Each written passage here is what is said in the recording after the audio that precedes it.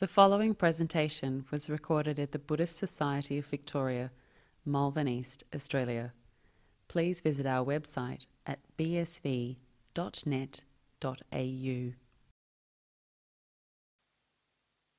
Okay, so welcome again.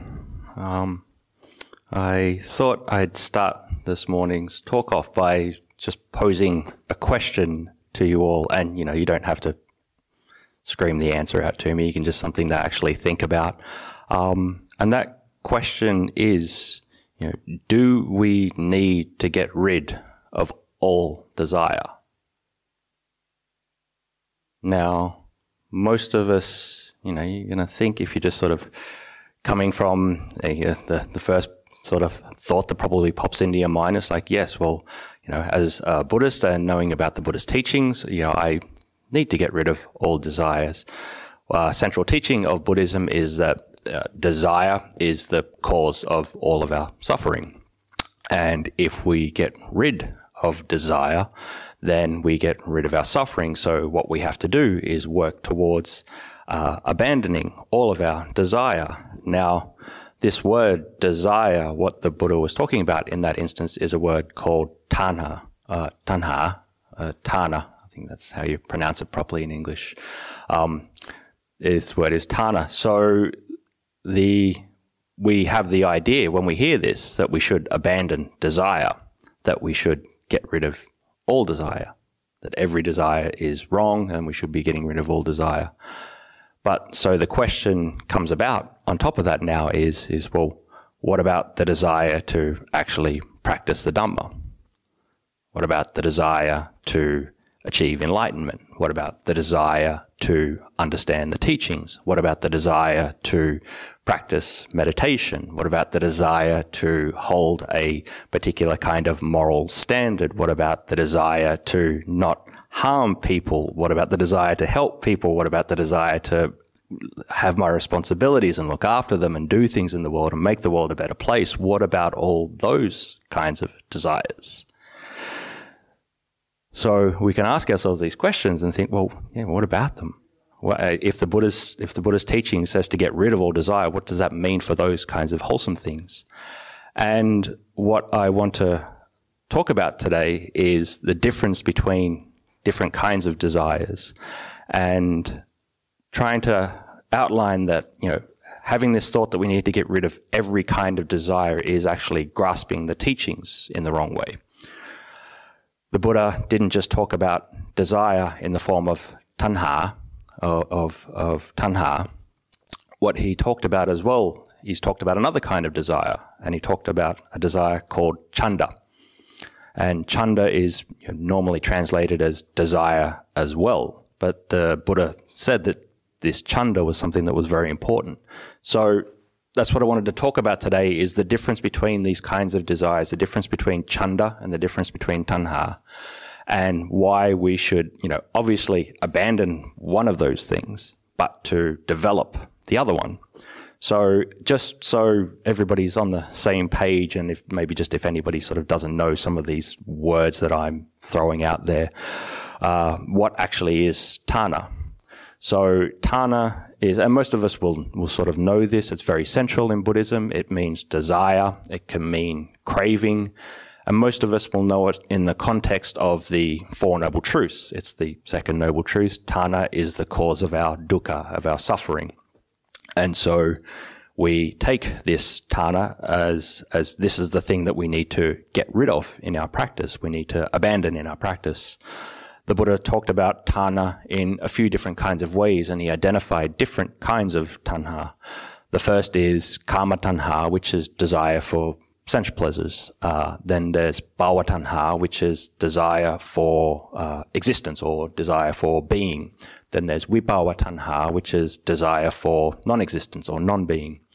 So these are the kinds of desire that the Buddha talked about us getting rid of. Now, what then is chanda? Again, chanda is translated as desire, but this is a very different thing. What chanda actually means, and what it translates to, it translates to desire, but it's like the desire to act or you could say it's like an intentionality, it's a kind of will. So we can conceptualize chanda as a kind of like motivation. Now, when the Buddha talked about chanda, he talked about it in many ways associated with developing, you could say, like spiritual powers, or not spiritual powers, but like as a drive, as a motivating force for our practice. He encouraged people to put forth effort and be motivated in their practice. This comes up in a certain place that the Buddha talked about a lot, called the 4 bases of spiritual power, or the Iddhipadas, where the Buddha talked about chanda, desire, and he talked about virya, effort, chitta, clarity of mind, and vimamsa, which is like skill in analysis. So having this kind of desire is a very good thing. This is a positive thing, and it leads us in the right direction. It motivates us to do the right kinds of things. So throughout the texts, this chanda, it's seen as a positive thing, and this is something that moves us forward. And so a lot of the times when the Buddha would talk about it, he would talk about what he'd say kusala chanda, which means like wholesome chanda, wholesome desire. So this kind of desire is seen as a very positive thing. But just as a caveat to that, there are places in the text as well that the Buddha talks about chanda in a different way, and he talks about akusala chanda, which is unwholesome desire. So chanda isn't just this perfectly pure positive, factor that we have. There's wholesome desires and there's unwholesome desires. And so we just have to keep that in mind. So what are the benefits of chanda? So just to start with, just to state unequivocally, like, you need it. You have to have chanda. You have to have this kind of desire. You have to have this kind of motivation. You couldn't really do anything in life without it. You couldn't develop yourself in the Dhamma without this kind of chanda, without this kind of desire. You couldn't, the thing that puts you on the meditation cushion every day is a desire. The thing that pushes you forward and wanting to become enlightened and wanting to purify your mind more and more is this kind of desire. Again, this kind of desire is the thing that if we want to improve ourselves in any way, be that, personally or psychologically or spiritually or whatever it is, you need this kind of desire. You can't do it without it. It's like you can't develop anything without a desire, a wholesome desire to actually do it, and this doesn't just go for our spiritual practice. This goes for many other aspects in our lives as well. You couldn't develop a decent moral standard without desire. You couldn't have a desire to actually help people. You couldn't, without some kind of desire, without some kind of motivation. You couldn't improve the world in any way without it. We couldn't improve in technology or science or medicine without some kind of desire to improve things. So we need this kind of desire. This is something we have to actually have. Now, the trick is, though, it's like knowing what's a wholesome desire and what's an unwholesome desire. Remember I said that desire, it's not just chanda, it's not just this perfectly pure thing. There's the wholesome one and there's the unwholesome one. We obviously have to move more towards trying to develop wholesome things and stay away from those kinds of unwholesome desires.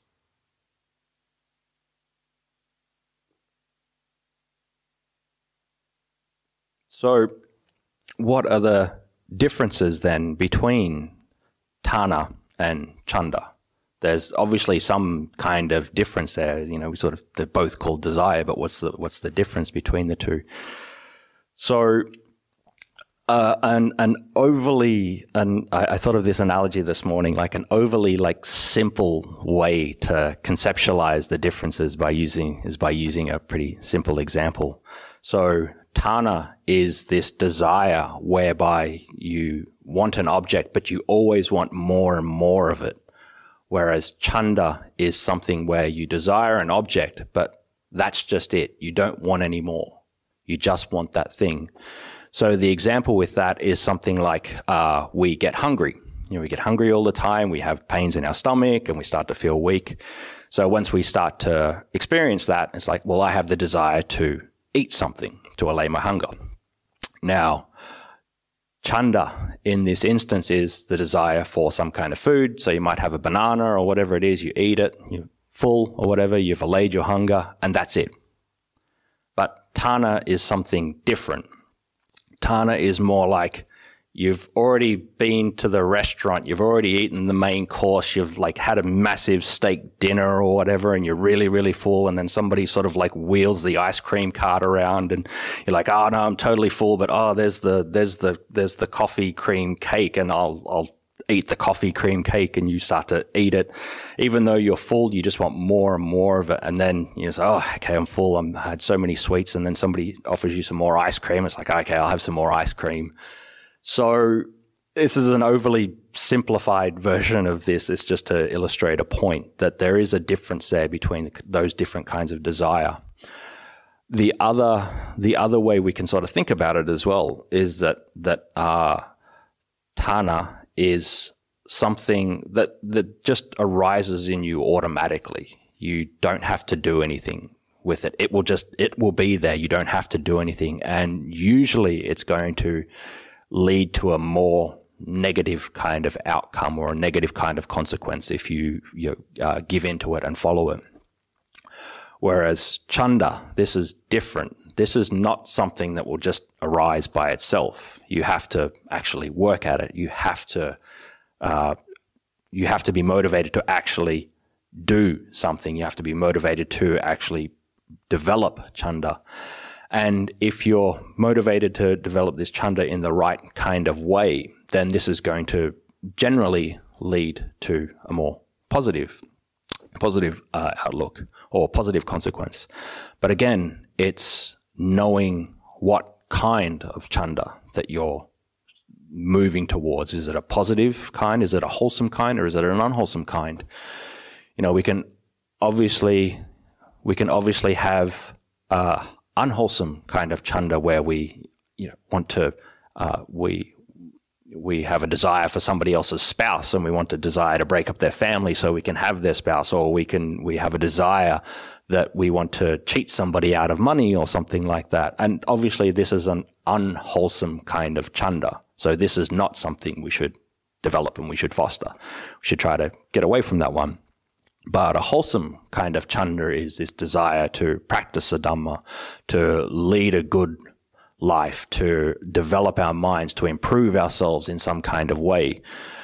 So this is the kind of desire that we actually need, and we actually need to follow. And this is the kind of desire that's actually very, very useful to us. So we can really conceptualize the differences there as like thana is something that basically is going to automatically happen and will generally lead you to a negative consequence. Whereas chanda is something that has a positive and a negative aspect to it. It can be wholesome or it can be unwholesome. And our job is to actually get rid of the kind of unwholesome desires and to develop the wholesome desires. So in a way, a lot of what our practice is turning a form of thana into a wholesome form of chanda in some way. So, the next big question is like, why do we get these things mixed up? Why do we get this kind of like knee-jerk reaction as Buddhists of like all desire is bad? Everything about desire is bad. Why do we get thana and chanda actually mixed up? And the most obvious answer to this is it's just like a linguistic problem that we run into when we translate it into English. Like we use the word desire for thana, and we also use the word desire for chanda as well. And so we just equate thana with desire, and so we equate every kind of desire with being something that is the cause of our suffering, without considering that it has this other meaning as well, when you look at desire in the English language as well, it doesn't always just mean a particular kind of thing. Desire in English means many different kinds of things. You can desire the chocolate cake, or you can desire to design a better water filter to help developing countries that have bad water supply. You have that kind of desire. These two desires are very, very different. So this understanding that a lot of us have is that all desire is bad and we should get rid of. This is actually what I want to point out, is that what we're doing is we're grasping the teachings wrongly. We've misunderstood something about the teachings, and it's causing detriment to us. And I think a good way that this is pointed out, and a good way that good explanation of this, and a good way to understand this, is some of these things that I've been talking about, is there's a particular sutta in the Buddhist teachings. It's called the water snake simile. Many of you might have read it before, and even if you haven't read it, you've probably heard the parable before, and you've come across it in some point in your life. But just for those that haven't heard it or forgot what it is, I'll summarize the thing and I'll sort of retell it, and I'll paraphrase a bit. So forgive me if I mess things up. My memory's not so great all the time. So the water snake simile, the Sutta of the water snake simile, it's about this monk called, I think his name was Arita or Arita or something like that. And anyway, so this monk, he ordained, and he went and he listened to the teachings of the Buddha, and he was very inspired, but he fundamentally misunderstood part of the teachings. And, he grasped a concept and he grasped it wrong.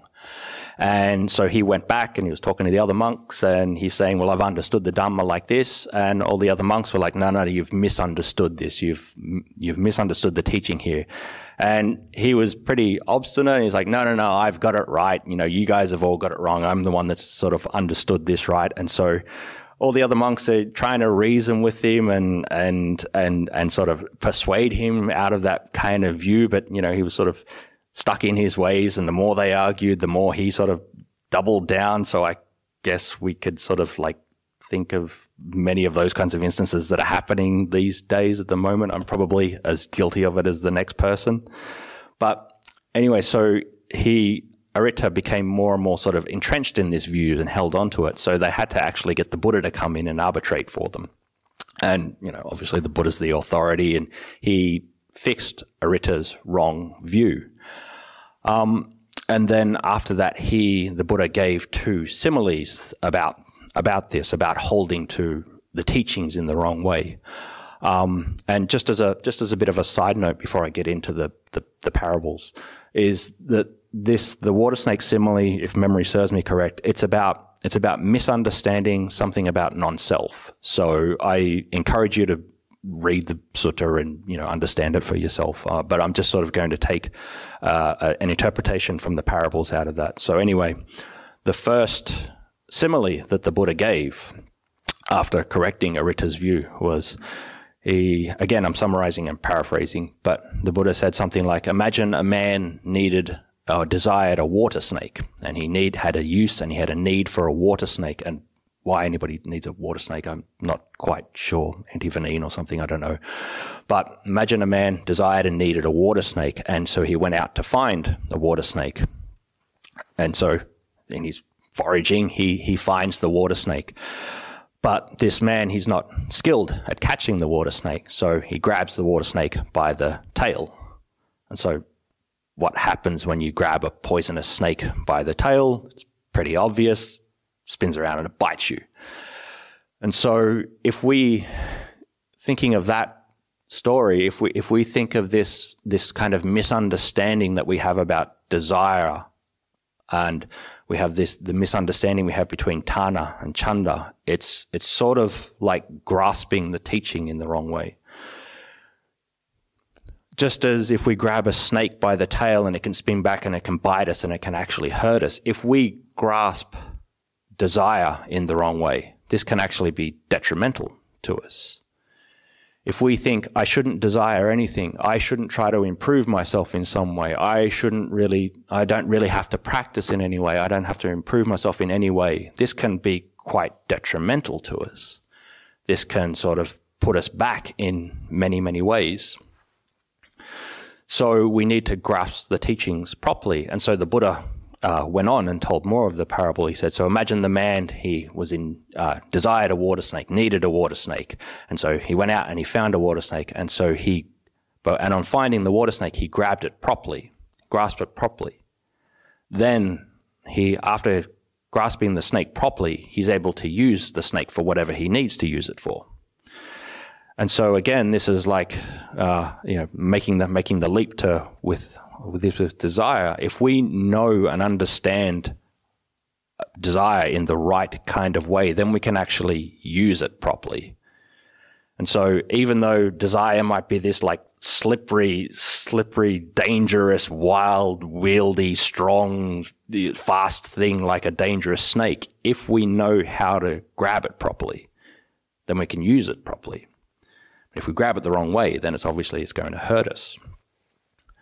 And so, a further point to this was when the Buddha carries on with the sutta and he gives the simile of the raft, or the story of the rafts. And again, I'm sure like in some manner you've heard this story, but just for anybody that hasn't heard, I'll sort of retell it. And so the Buddha stated that, imagine a man has set out on a journey and he has a place in mind, he has a goal in mind.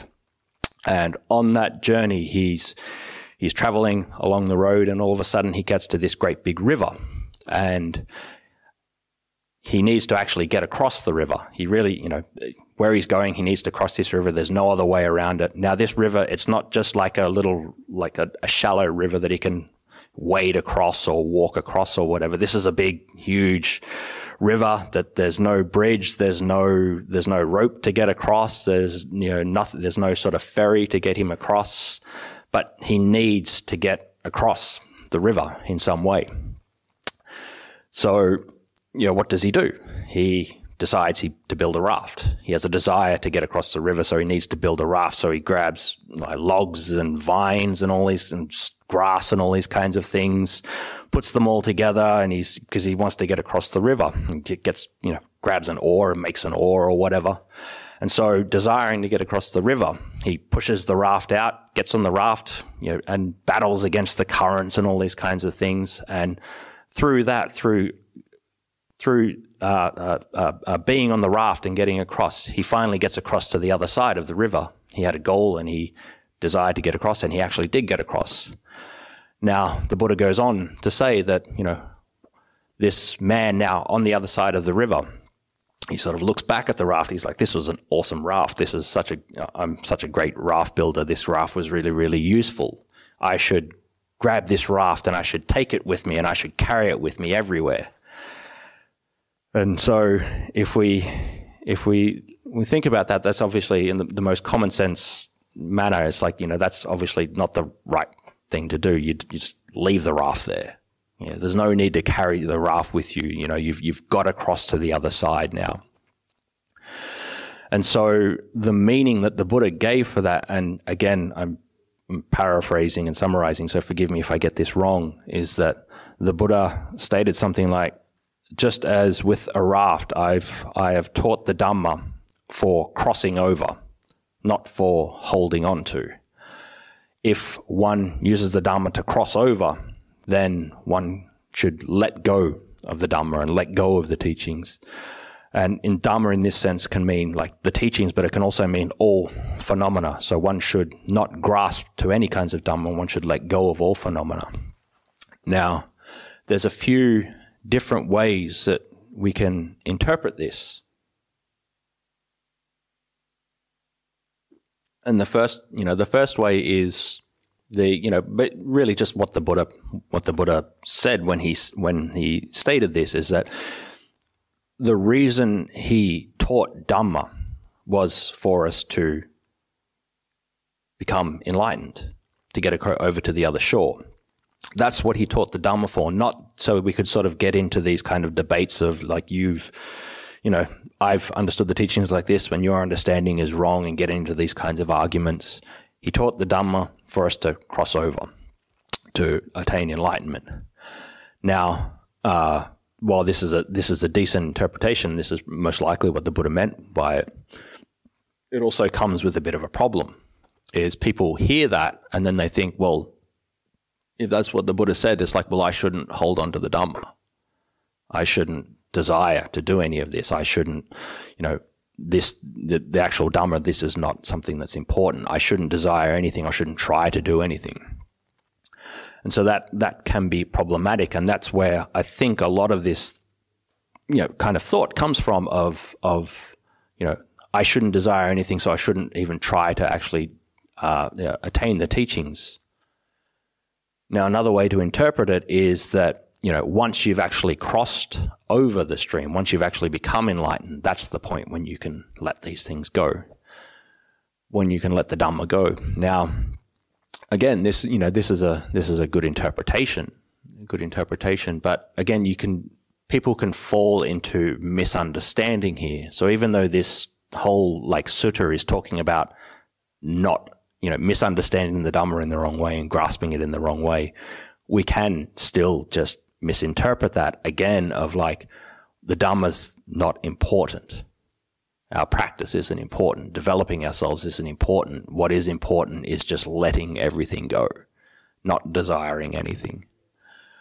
So I think a more, holistic and, safe kind of way to interpret the parable of the raft is a little bit different, is that, when we think of it and we think, okay, we should let the Dhamma go, we should let go of our tanha, we should let go of all of our desire. We're only thinking of the end of the sutta.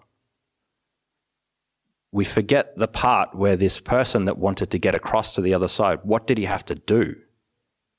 He had to go on a journey. He had to get to the river. He had to build this raft. He had to have this kind of motivation to get across. He had to put forth a lot of effort and, gather all the logs and all these kinds of things together. He had to wade out into the water and go against the stream and sort of struggle against the stream until he could actually get across the river. He needed that motivation to do that. And so if he hadn't have had that motivation and he hadn't have had that raft, he wouldn't have got across. If he had have just jumped into the river and just gone, well, I don't need the raft, he would have got swept away, would have drowned, kind of thing. So it's like that with people. If you think that you don't need to desire anything or you don't need to put forth any effort, it's like you're just sort of sitting on the bank. You're not using anything to actually get across. And so if we have to remember this part of the sutta as the most important. We have to have this desire to actually get across the river. We actually have to have this desire to improve ourselves and to attain enlightenment and to understand the Dhamma. And to do this, we actually need to use the Dhamma to do that. We can't do it without it. And so it's only when we actually get across the stream that this is the only point we can actually let go of our desire. This is the only point that we can let go of tanha. So the way I sort of interpret it is, if you use chanda in the right way, and if you understand it properly and you use it properly, that this thing, developing chanda in the right way, is going to be the thing that allows you to let go of tanha. Or to put it more simply, if you develop desire in the right kinds of ways, that this is going to be the thing that actually allows you to let go of desire.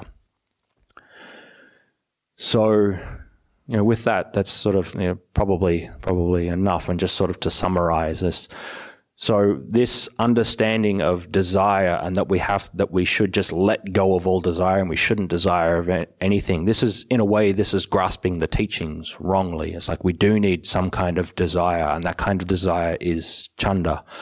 This is this motivation, this will, this intention. And what we're trying to get rid of is tanha, which is a very, very different thing. If we just let tanha go by itself, that kind of desire go by itself, then this is going to be problematic for us. But actually developing chanda, this different kind of desire, in the right way and in a wholesome way, this is actually going to be the thing that allows us to let go of the problematic kind of desire, the problematic desire being tanha.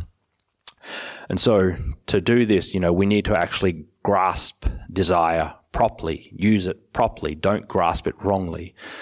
And really we need to actually have this kind of desire to get to the point that we want to get. And the point that most of us want to get as a Buddhist is achieving enlightenment. And the way we do this is by using a particular kind of raft to get us across there, and putting in this kind of effort and having this motivation to get across. And really, if we do develop this chanda in the right way, then this is going to be the thing that allows us to fully get rid of desire. So maybe with that, that's probably enough from me rambling on and on. So hopefully this has been useful for you in some way. Hopefully you've got something from it. Hopefully it was understandable. And so if you do have any questions, probably now's a good time to ask some questions.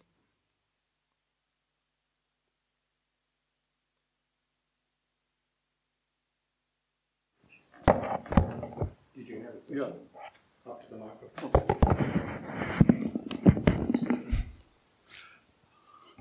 Thanks, Bhante, to open this discussion. For me, simply, the desires, there are two types of desires.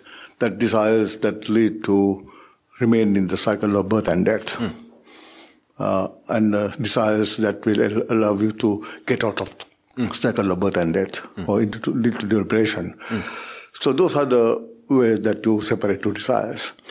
And the trick is that one has to know with the wisdom which are the desires that will keep you in the samsara and which are the ones that will lead to liberation.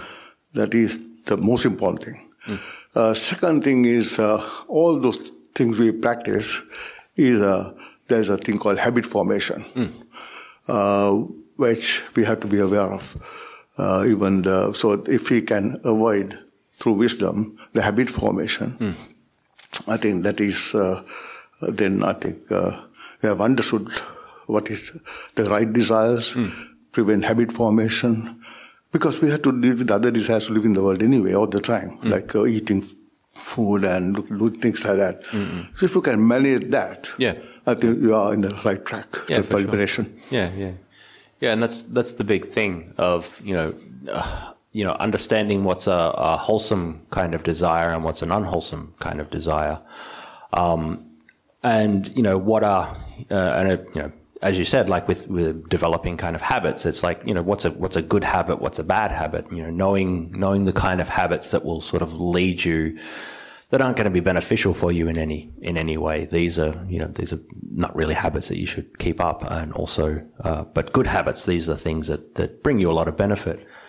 So yeah, it really is about understanding the kinds of desires that are leading you towards something that foster greater understanding in your life and lead to some kind of improvement in your, like a psychological, personal, spiritual kind of improvement, and, eventually leading to the improvement of actually becoming fully liberated. So that's, but sometimes, grasping that or deciding that can be tricky. A lot of times maybe we think it's like, okay, to attain enlightenment, I should just like practice meditation all day, every day, and this is all I should do. Sometimes that's generally good advice. Sometimes this can be wrong. You might be sort of going off the track. You might be understanding something in the wrong way, and so even you're running as fast as you can towards like enlightenment, you might be like running along the wrong track. So you have to sort of like take note of where you are a lot of times as well. So, yeah, hopefully that made sense. Yeah?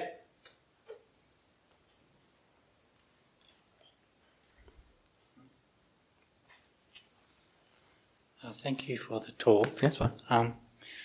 I was wondering whether maybe a better translation for the word might be intention. Yeah.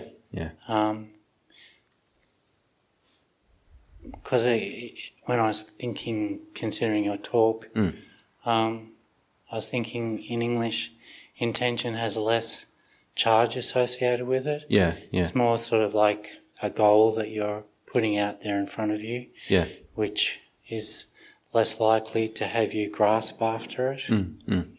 Just a small comment. Yeah, for sure. And it's a very good point as well.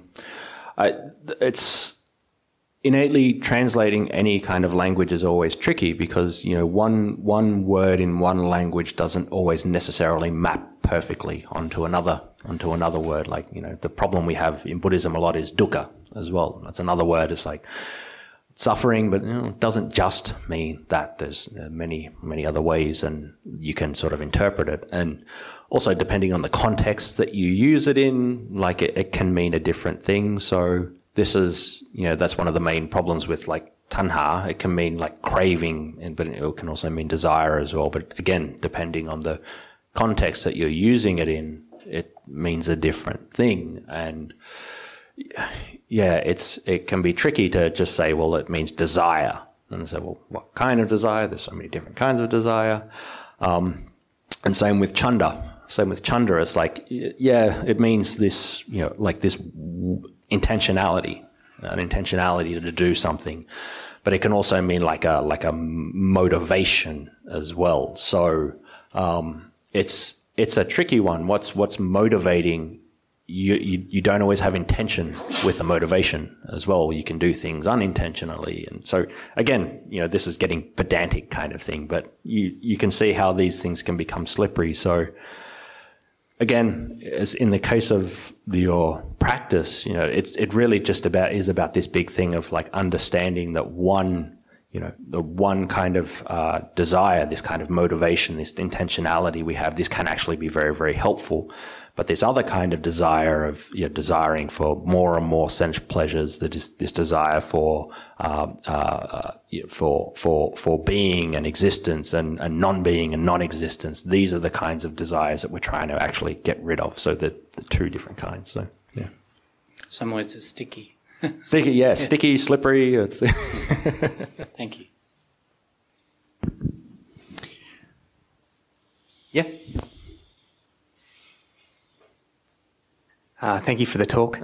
Sometimes I can get overwhelmed with the enormity of the task, ridding ourselves of desire, because I understand that we're desire realm beings. We've taken birth in samsaric conditions, and it just seems that desire is everywhere. It's delusion. It's peppered right throughout our lives. We don't have to look far to see it, whether it be on the internet or other things. And I just wondered if you've got any practical strategies to to maybe break it down a bit, chunk it, make it a bit easier. Yeah, for sure.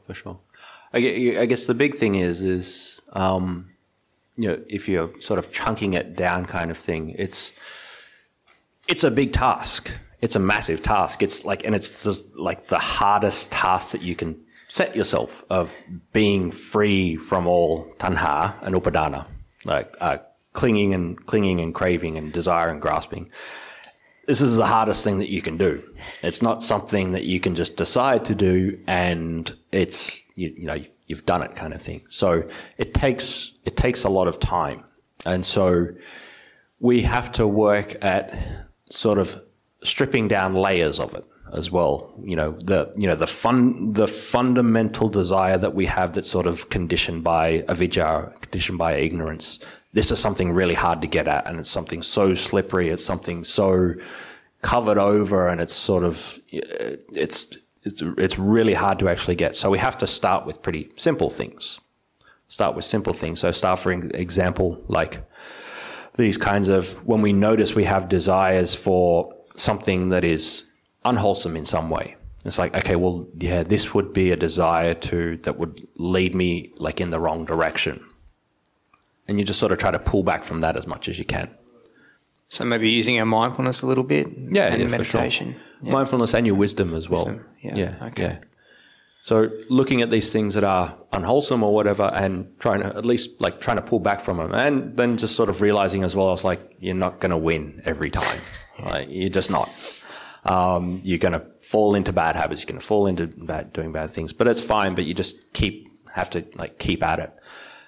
And sort of recognizing when you do have desires for more wholesome kinds of things, and seeing this like, okay, that's a good kind of desire. I'll try to follow that, and then being, pleased with yourself when you do that. It's like, actually, yeah, I can do this. And I love the water snake analogy as well. Yeah. I thought that was well put. Not all desire is, inherently bad. Yeah, exactly. It's sort of like a knife. Be skillful. So like, you have a knife, and it's like, it's not necessarily the case that the knife is innately dangerous. It's how you're actually using the knife. You can use the knife to actually go and stab somebody and hurt somebody, or you can use the knife to like save somebody's life. So it's these things is really, it's a lot of it is about how you're actually using it. So yeah, breaking it down, just try to,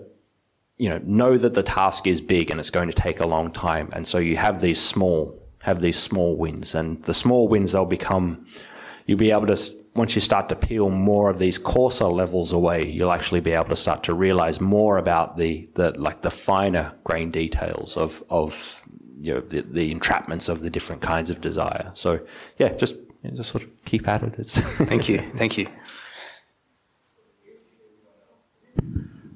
Ajahn, there's one question online I've just asked for a little bit of clarity on, but just in the meantime, I did have a question myself. Around the wholesome desire, it's sometimes not so clear-cut. What one person sees as wholesome may not be the same that another person sees.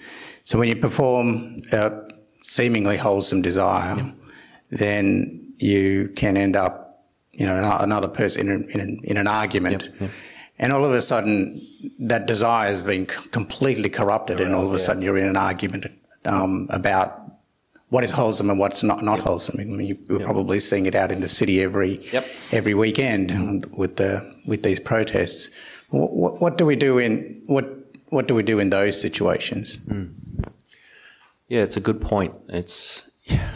And this is the thing, like we have desires and we have intentionalities, and while they can start out as altruistic in some ways, they can be derailed.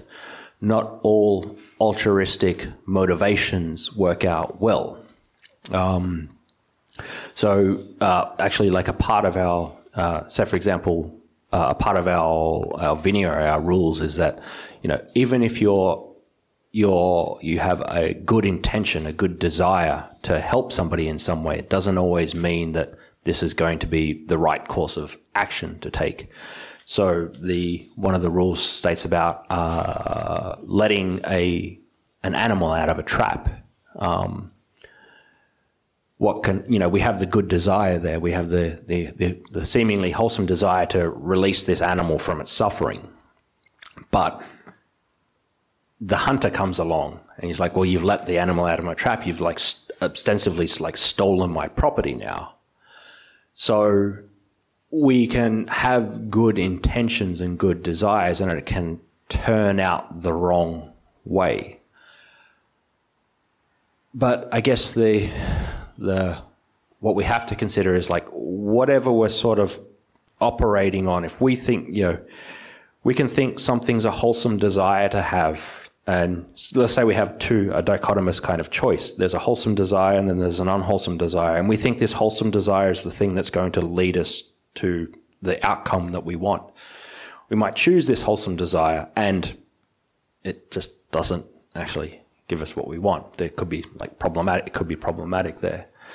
So you have to sort of like continue to readjust this desire in some way to try to continually move you towards something that's more positive. It's not like we're just going to get it right every time. I gave the example before about practicing a lot, and when I was like a junior monk, I had this like desire to do like so much practice, do a lot of practice, do many hours, and I thought that this was the thing that was going to actually make me enlightened or whatever, but what it ended up doing was stressing me out a lot, and I was sort of going backwards as opposed to going forwards. So sometimes we have the kusala chanda, this wholesome kind of desire, and it doesn't quite work out. So we just have to recalibrate and sort of see, is this thing working out?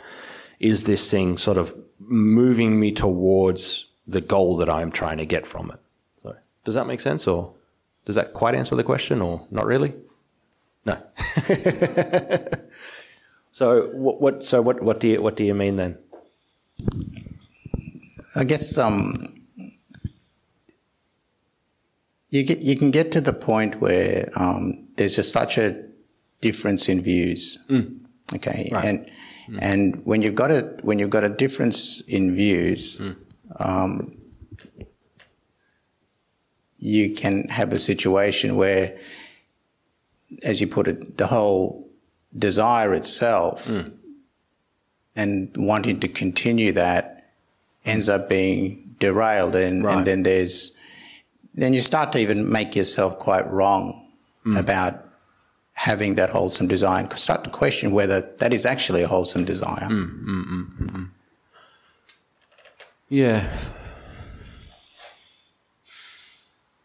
I guess in a way then,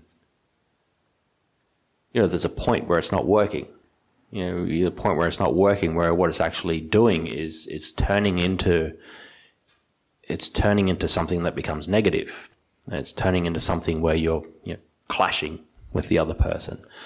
And, the net positive that you get from this wholesome desire is not a net positive anymore. It's becoming a negative. So if that's the case in that particular kind of situation, you need to let that go, not hold on to it. It doesn't mean that it won't be positive in another instance, though. Say for example, you have two warring factions. They can't agree on something. This side has this great desire to convince them of the error of their ways, kind of thing, and then they they can't do it, and this wholesome desire is just making the matters worse. So they have to just let that go. Now, does this mean that this side should never ever try to convince somebody that they're wrong in some other ways? No. They might find somebody else that's more amenable to actually to reason or whatever it is. So I guess what I'm trying to get at is you have to sort of continually assess the strategy. So even if it is wholesome and it's not working, it's then, well, you have to stop. Even so it is a wholesome desire, you have to stop and you have to change tactics, kind of thing. But it doesn't mean that the wholesome desire is always wrong and it can't be used in other instances. Does that answer it better? Okay.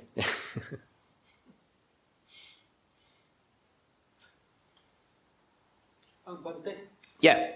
The sutta, which sutta? Where is it? That's all right, I'll repeat it, yeah. Which sutta, what number? I don't know the number. I'm pretty bad on those kinds of things. It's just called the water snake simile. It's in the Sutta Nipata, I think. I couldn't tell you the number. Just, look up water snake simile. So, yeah. Ajahn, an online question here is, what are some good ways to do with wholesome desire in Dhamma?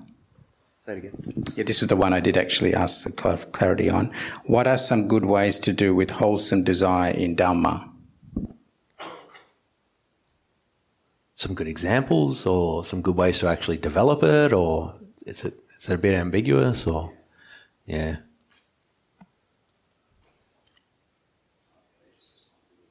Okay, great, cool. I don't have to babble on and give them the wrong answer. That's okay. Here we go. How can we develop some more confidence when overwhelmed by worry and fear? Because sometimes anger can arise with the worry.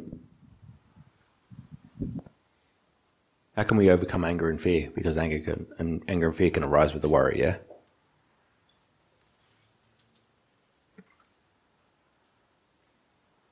Yeah, it's...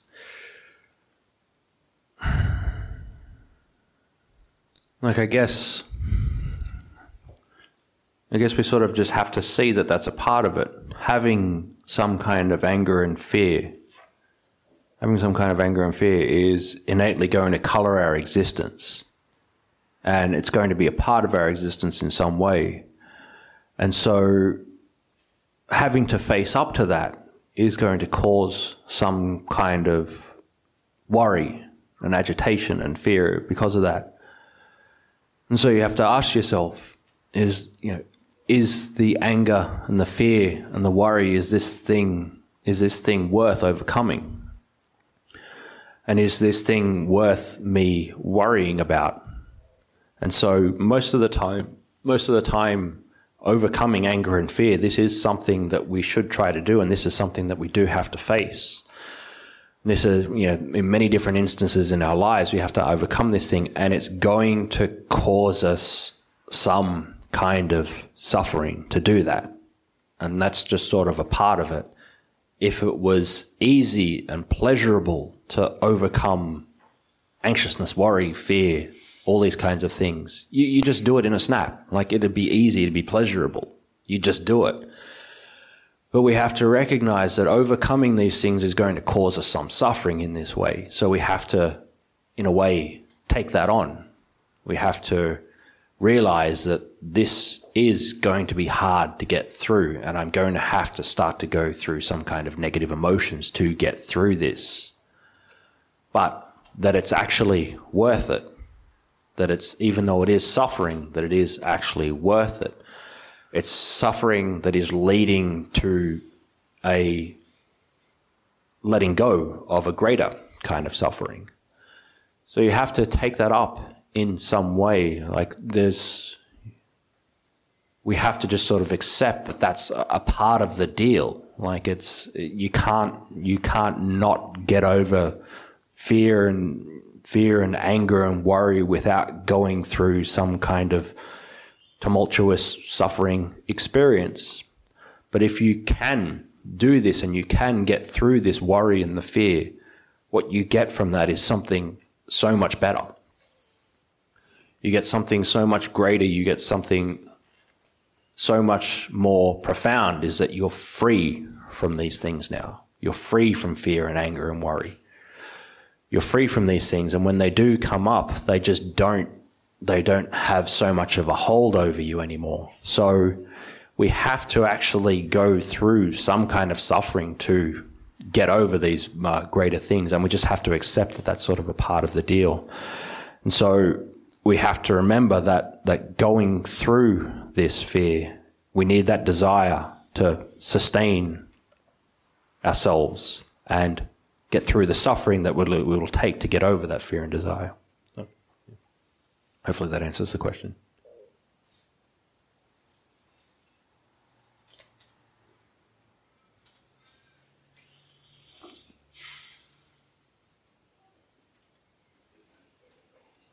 No further questions?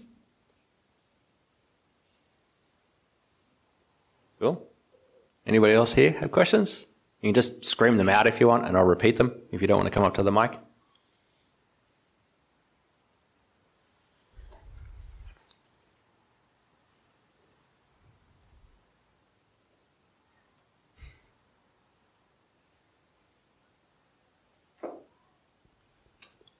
Does that mean I've made a lot of sense, or I'm just like talking and I'm making even less and less sense the more that I talk? It's like, I don't want to ask this guy a question. He's giving us these convoluted answers that I don't get.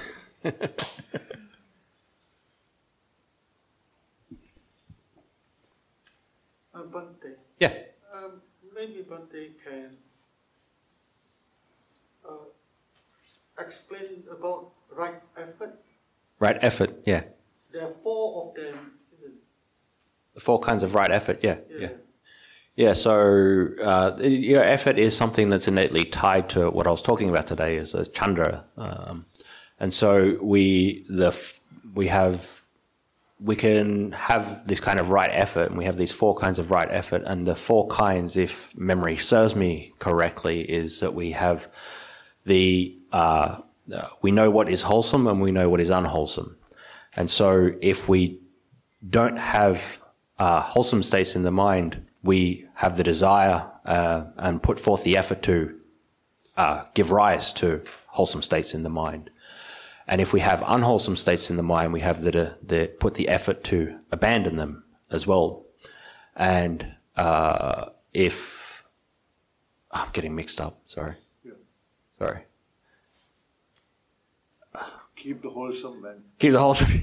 and don't So, allow the yeah. unwholesome to come in. Yeah. So you have the desire for the wholesome. That's right. Desire for wholesome states to arise, and once they have arisen, the desire to keep them. You have unwholesome states, the desire to get rid of unwholesome states, and once they have arisen, you try to abandon them.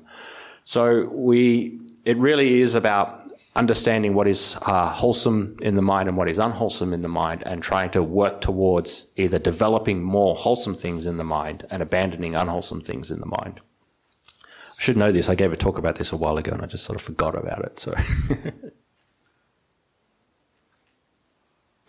Ajahn, there's one more question that's come in. Are most desires a function of the body and that they will disappear without it? Didn't the Buddha have those desires while he was alive? Yeah, the Buddha obviously got hungry. The Buddha obviously felt some sort of pain. The Buddha, obviously felt the sting of the elements when it got hot and when it got cold. So a lot of our desires are sort of built up in our physiology, and then we have to correct these in some way. As the example I gave before, it's like you have the desire, you're hungry, so you have the desire to actually eat. And so the Buddha was the same. The Buddha had to eat. The Buddha had to, take medicine. The Buddha had to, get sort of exercise or whatever it was. So anybody that has a body and has the five khandhas actually has these kinds of desires wrapped up with it. Again, though, it's about just doing what you can to overcome them and not sort of desiring more. So it's a part of the training that we go through as a monk. We have what's called the four requisites, the food, shelter, clothing, and medicines. And so what we're taught to do, these are the things that support our body, and these are the things that keep the body alive. And so what we're taught to actually do most of the time is to see them as that, merely just a support for the body. When the body gets hungry, I eat, and I just eat enough to allay hunger and to keep me alive for another day. The clothes that I have, they're just to, ward off the heat and the cold. They're not to look awesome. These clothes don't look awesome at all. They're not the most fashionable things to be wearing. So they're just there to ward off the heat and the cold and the different kinds of elements. Nothing more than that. There's the shelter that we have. It's just, again, to keep you out of the elements. You don't worry about is my place the prettiest, the nicest, the most beautiful, the most well designed, or whatever it is. This is just a building to keep me out of the elements. You don't want any more than that. And it's the same with medicines. It's like whatever medicine I can get, if I get sick, whatever medicine I can get my hands on, that's sort of enough. That's whatever will work to actually allay my sickness.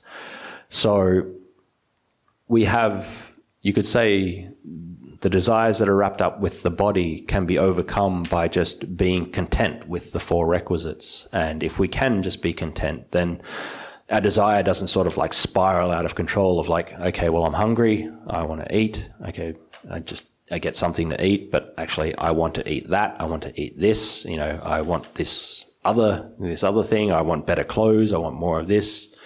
So if we can just be content with whatever way that we can allay the suffering of the body, this is the right kind of desire that we can have. Thank you, Ajahn. Got another question here. They're coming in thick and fast. How did you come up with the conclusion that practicing too much was leading you in the wrong direction? Second part of the question. More specifically, how did you differentiate between suffering you have to go through to overcome suffering versus the suffering that's leading you in the wrong direction? Yeah, so to the first part of the question, it's I was practicing a lot and not sleeping much, not eating much, spending most of my time awake, kind of thing, and I was just having so much worry and anxiety and suffering come up in the mind, sort of pushing myself too hard and really just getting to the point of burnout. It's like anything. It's you do too much of it, you're going to burn yourself out. If you don't look after yourself in other ways, you're going to burn out. So it's with the practice, it was basically like that as well. It's like you just end up burning yourself out. So it's pretty obvious that you've gone the wrong way. You've done too much of this one thing. And so if I was practicing too much, that mightn't have been too much for somebody else. Maybe somebody else could do the same amount of practice and get a lot of benefit out of it, and that's fine. But for me at that time, doing that much practice and putting that much pressure on myself of wanting, and that was the thing, I really want to be enlightened, and I think I should be doing all this practice, and I think because I'm practicing these many hours of the day that I should have samadhi, I should be a sotapanna, I should be enlightened, and not actually getting the results from that I thought that I was putting in. It's like, well, I'm doing all this work, why am I not getting any results? They actually end up causing me a lot of suffering. And so I had to sort of dial it back and be a little bit more sort of balanced in my own practice. So it's pretty obvious. It's pretty obvious. So even when you're doing a good thing, that if you've done too much of it, it can become detrimental. Exercising. Exercising is generally a good thing, but if you're 300 kilos or whatever it is, and you decide to go and run a marathon, it's going to hurt you in some way. So you need to do the appropriate amount of exercise, just go for a little walk or whatever it is, and then eventually build up to where it's going to be more and more beneficial for you. So it was pretty obvious for me, when I was doing that kind of practice, it was the more I practiced, the more pressure I put on myself and the more I suffered because of it. So, and what was can you ask me the second part of the question again? How did you differentiate between the suffering you have to go through? How did you differentiate between the suffering you have to go through to overcome suffering versus the suffering that's leading you in the wrong direction? Yeah, it's really hard to tell. It's so hard to tell at the time. You don't know whether this suffering that you're going through right now is the thing that will lead you to greater freedom, or if it's just, if you keep doing this thing, it's going to cause you more and more suffering. So you really just have to make the best kind of choice that you can with the information that you've got. You get to this point, it's like, well, I'm just, the more I do this thing, if it's the more and more that I do this thing, the more and more suffering I get, and there's no sort of release from that. I can't see the end goal. I'm just sort of, I keep walking down this tunnel and it continues to be dark kind of thing. I keep walking in this way. And so, you might change tactics and you might try to go a different way. So it's hard to tell with the information, whatever information you've got at that point in time, whether it's going to be a cause for more suffering or less suffering. So if you do notice that you're actually doing something and it is just leading to more and more and more and more suffering, you try something else. And maybe that alleviates that in some way. You try a different tact with it. And if that does work, great, you've done the right thing. If you try it and it's not working and that thing as well is leading to more suffering, try another thing. If that thing's leading to more suffering, try another thing. We really have to use a lot of our wisdom as much as we possibly can, and just to realize that sometimes we're going to make the wrong kind of judgment call. We're going to make the wrong, it's just going to be wrong sometimes. Sometimes, we maybe should have gone through a little bit more suffering to get to where we needed to go through. But, that's just sort of the way it is. If you know, and also, I guess a point I want to make just to clarify, and just so maybe people don't misunderstand me in some ways, like we have to make a differentiation between like chosen suffering and unchosen suffering. You know, it's not to say that unchosen suffering, say for example, like the death of a child or something like that, you know, this is going to be great and this is going to be the thing that makes everything so much better in your life. That's not what I'm talking about. What we're talking about here with like things like meditation is the chosen suffering that you take on for yourself of some kind of hard task that you set for yourself, and that you know that there's going to be some kind of suffering involved in that. You do some kind of hard job or some kind of hard task, and you know there's going to be some kind of suffering, and that's the kind of suffering that can be rewarding and that you're going to overcome. But unchosen suffering, that's a different thing. It's not that, okay, well, I'm grieving for the loss of my child, so I should do more of this grieving because more of this grieving is going to be good. That's not what I mean at all. When I'm talking about this, I'm talking about more of these things that are like chosen suffering. So just to sort of clarify that, just in case anybody misunderstood. Can I say something about this question? The first part, okay. Same question, I'm putting it in a different way. The first part of the question about this, Buddha said at the very beginning, I mean, don't go to two extremes. And that's why, I mean, don't do too much of anything. That's how the very first things Buddha said, Majjhima Paccaya. The second thing is this suffering it is actually somebody else's view of your suffering. If a monkey is only having one meal and sleeping on a hard mat, I suffering to get enlightened. But it is somebody else's point of view, not necessarily the practitioner's point of view. So that's the problem here. See, he's suffering because he's only one meal. Not even wearing properly. You see, the clothes. So that's the problem here. See. And that's what is chosen suffering for one person is not the same as for another person. It's you have to sort of see. It was like, well, as you said, say for example, like just eating one meal or sleeping on a hard bed, that mightn't be like appropriate for somebody else, but it might be very appropriate for somebody that's a monk and is a practitioner.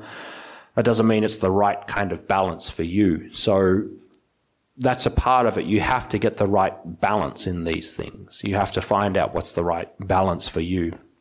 And if you can see that what you're doing that is causing some kind of suffering is leading to something greater, then you should try to take it on, like any kind of hard task that you set yourself for. I don't know, you want to run a marathon or something. It's like, for me, it's like I see somebody that runs a marathon, I think, like, that's ridiculous. There's no way I'm not going to run that. That seems like ridiculous. That seems like a terrible amount of suffering, and I wouldn't want to go through it. But there's plenty of people that run marathons and get a lot out of it. So, and they know the suffering that they have to go through for that. For me, I'm not going to do that. I'm not going to run a marathon. But, that same person might look back at me and go, well, I wouldn't want to do what you do. Like, I wouldn't want to sort of like sit meditation for that long. I wouldn't want to like eat one meal a day and all these kinds of things. So really it is about the kind of goal that you're going after. And if you can see that this thing that's causing suffering is leading to that goal, then this is the thing that you should be like taking on.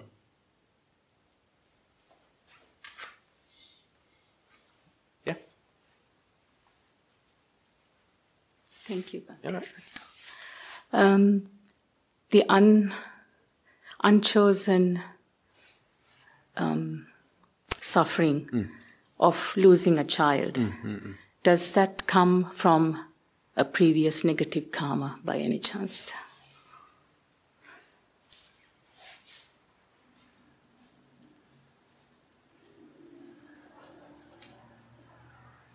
It's really hard to say.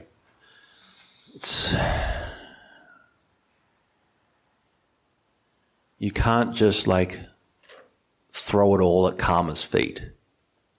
You can't just say it's like, well, the reason I lost this child is because of some sort of karma that I had.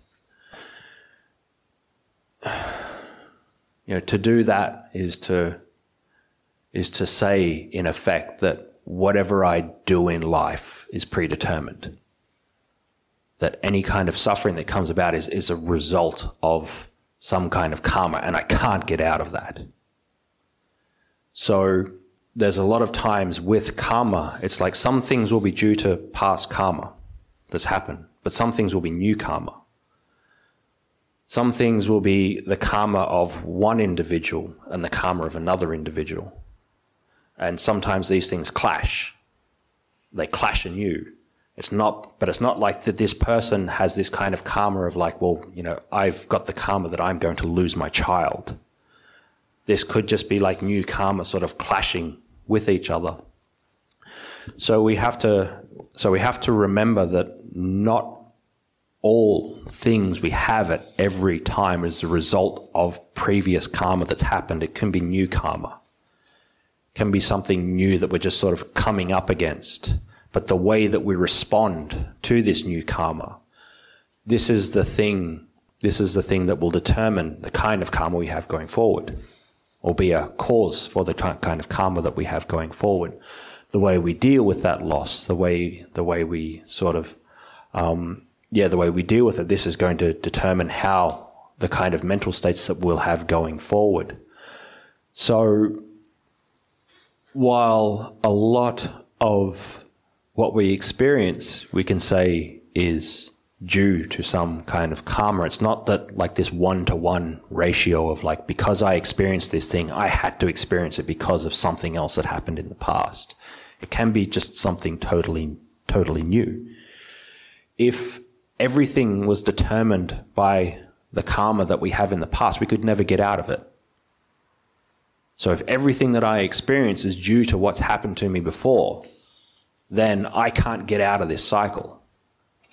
But because what the Buddha taught was that we can get out of this cycle of birth and death, we can get out of this cycle of karma, this means that if in some way we can change this means in some way we have some kind of volition where we can move forward in a more positive way and be free of the karma from the past. We can actually do that. We're not just susceptible to whatever has happened. If we were, the Buddha would have never become enlightened. The Buddha did, you look at and however you want to take them, there's so many tales about the Buddha, the bad things that he did in different kinds of lives. He would have never got out of it.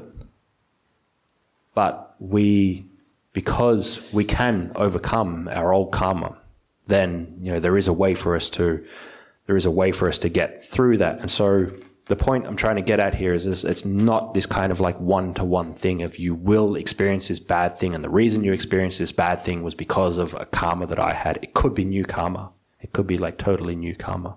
You can't really tell. A lot of times people will do this, something bad, and this is where it becomes problematic. Something bad happens to someone, and then we might look at it from the outside as a Buddhist and go, well, that's their bad karma. This happened to them because they were bad. It's like, you don't know that. You don't know that this bad thing that happened to this person, this wasn't their fault. If somebody loses a child, it's not their fault.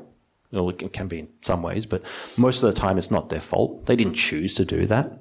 This is not something that they're to blame for. So we have to be careful when we think about these things.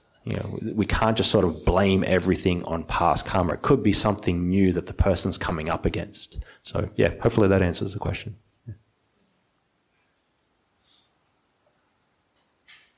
No further questions. That's pretty good. We're pretty much on time now as well. So again, hopefully what I've said here today has made some sort of semblance of sense for you. Hopefully it's been helpful in some way. Hopefully you can take it and go and practice it in some way. And sorry if some of it was confusing, and sorry if I forgot some things as well. The 4 right efforts, I remembered them now, so I can talk about it later. So with that, we'll close out for today then. After this, we have a communal lunch over there. So if you want to sort of come over and be part of the lunch, you're more than welcome to do that. And with that, we'll call it a day. Yeah? Sadaro. Respects to the Buddha, Dhamma, Sangha.